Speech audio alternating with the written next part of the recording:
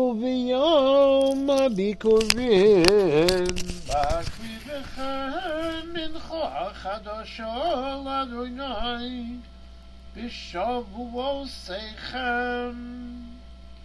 מקרא קודש יהיה לכם, כל מלאכת עבודה לא תעשו.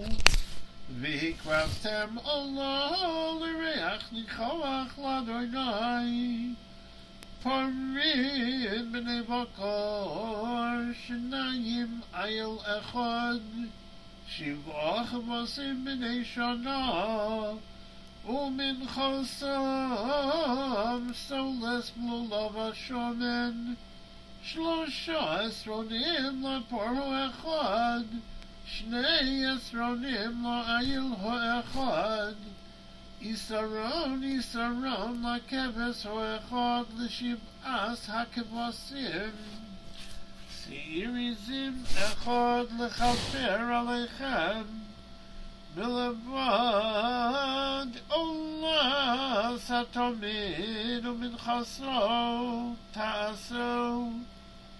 תמימים יהיו לכם בנזקיהם.